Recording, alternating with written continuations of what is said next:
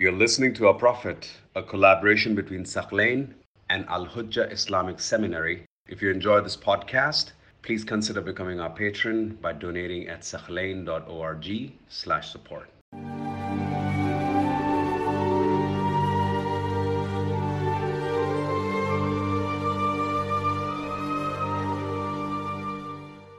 So now let's examine Salama. Who is Salama? If you remember from our biography class, maybe at the end of the first year or the beginning of the second year, we briefly mentioned her migration. Salama, her name is Hind. Her first name is Hind. Her father's name was Abu Umayyah. She came from the tribe of Bani Makhzum and she was born in Mecca. So she comes from a Meccan tribe. Her father was distinguished among Quraysh to be a man of honor, dignity, and he was known for his generosity. She married Abu Salama al-Makhzumi. So her husband, Abu Salama, comes from the tribe of Bani Makhzum. And basically they were amongst the early Muslims, those who embraced Islam within the first 5 years of the Ba'tha. Salama and her husband.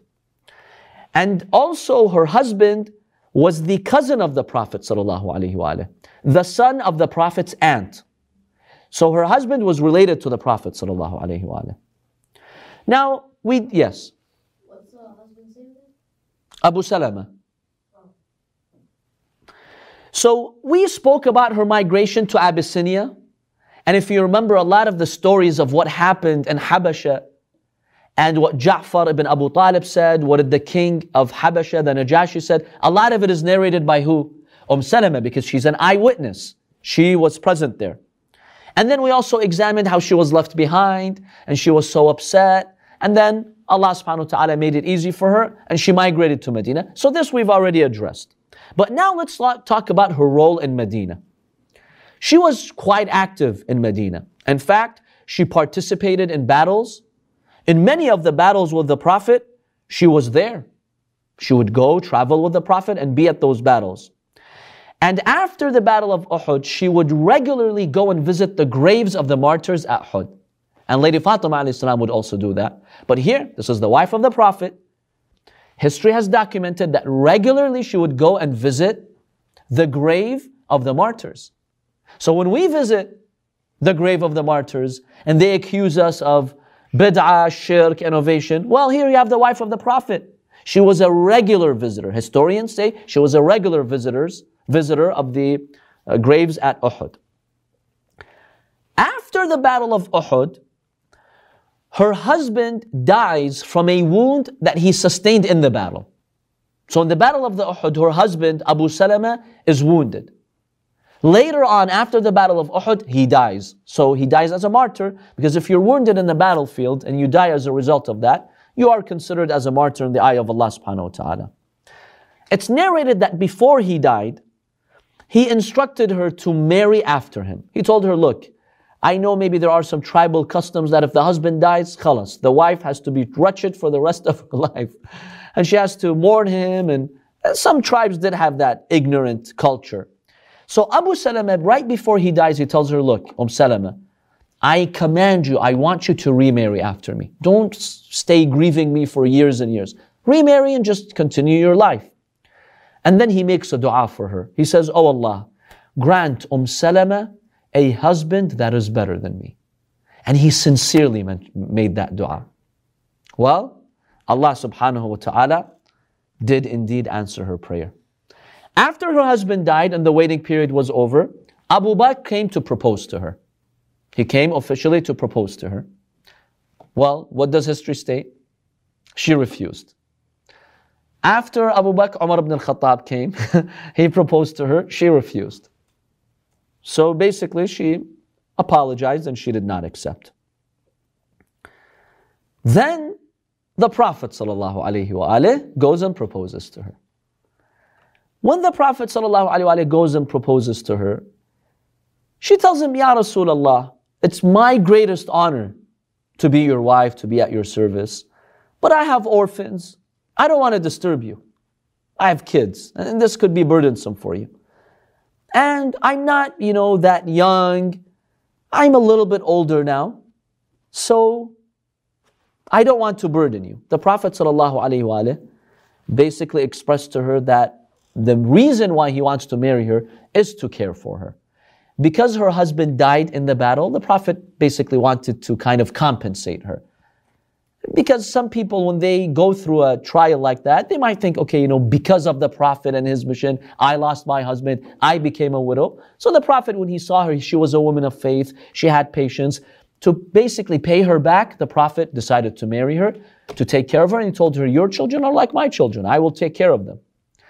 And the Prophet told her, look, I'm not looking for a young woman, and that's not the reason why I'm marrying. Even if you're a little bit older, that's fine. We don't exactly know how old she was when the Prophet married her.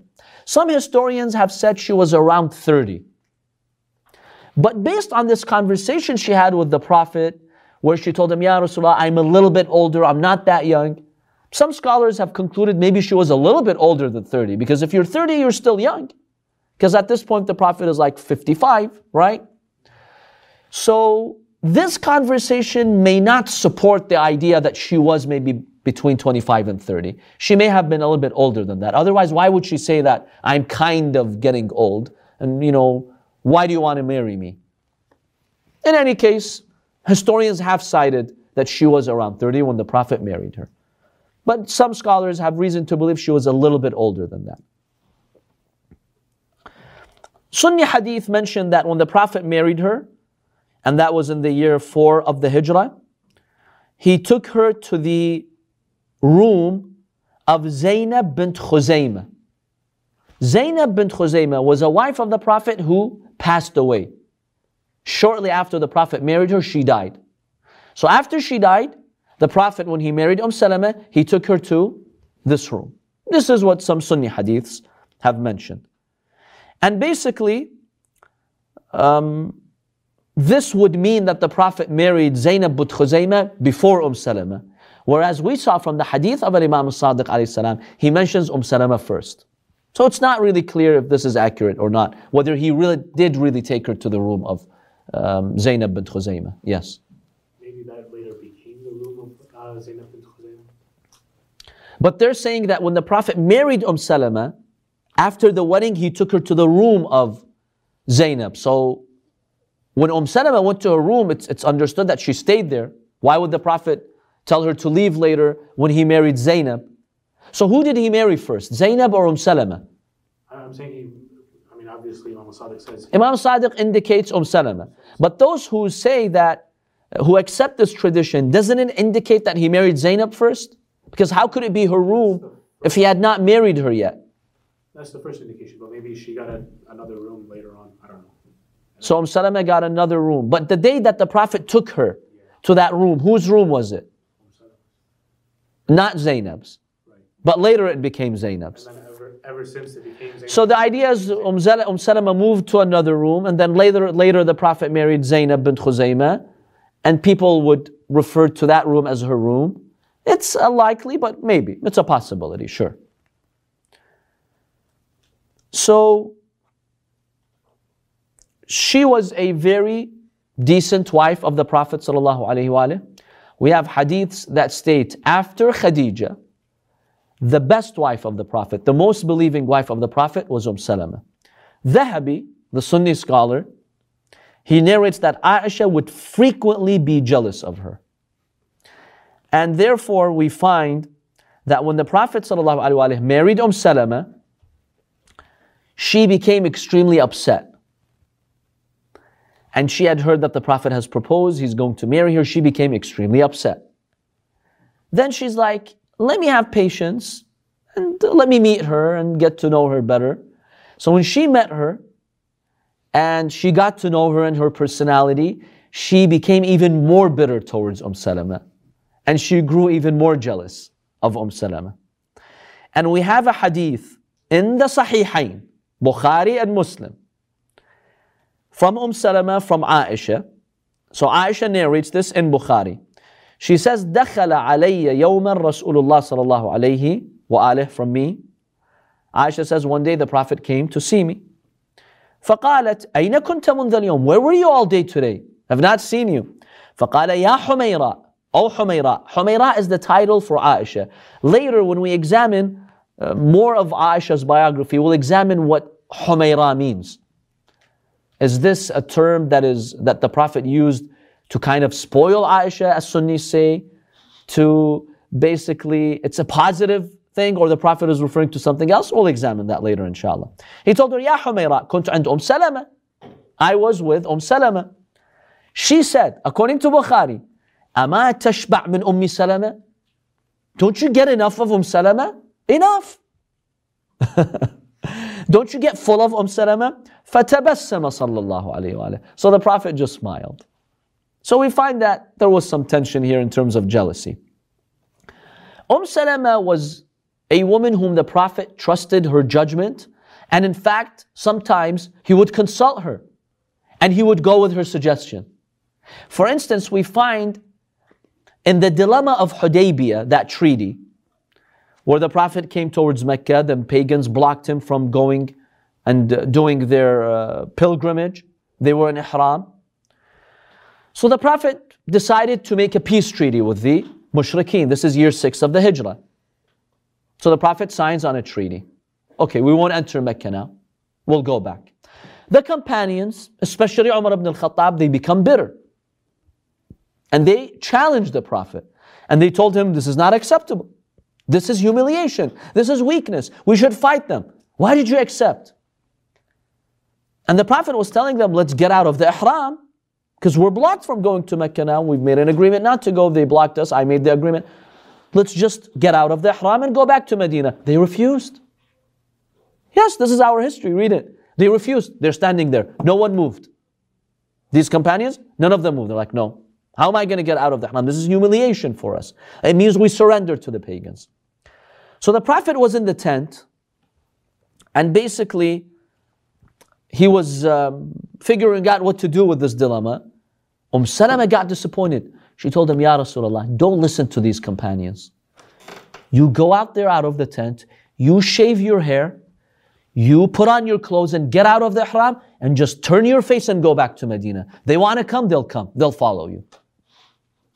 Don't try to convince them anymore and try to give them more time to think about this. It's a done deal. Allah has sanctioned this. You're the Prophet. You've made your decision that we're going to stick to this peace treaty and we're going to leave out of the Ihram. So I ask you, go out, shave your head, sacrifice the sheep, and just go.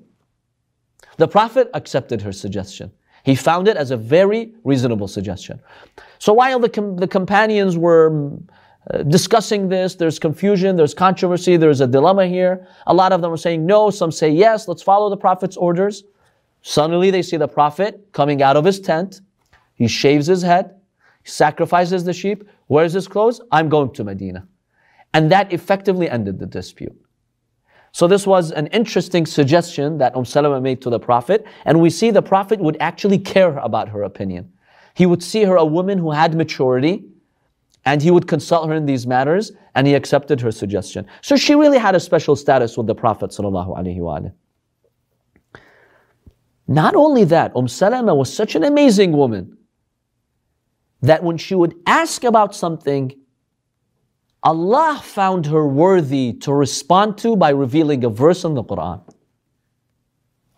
So one day, Salama asked the Prophet, she told him, Ya Rasulullah, how come there is no specific verse in the Quran mentioning women migrating?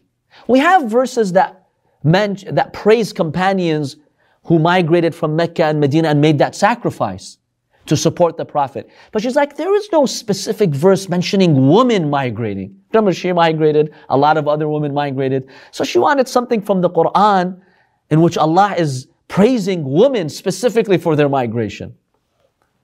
Well, what do you think happened? Allah revealed verse 195 of Surah Ali Imran.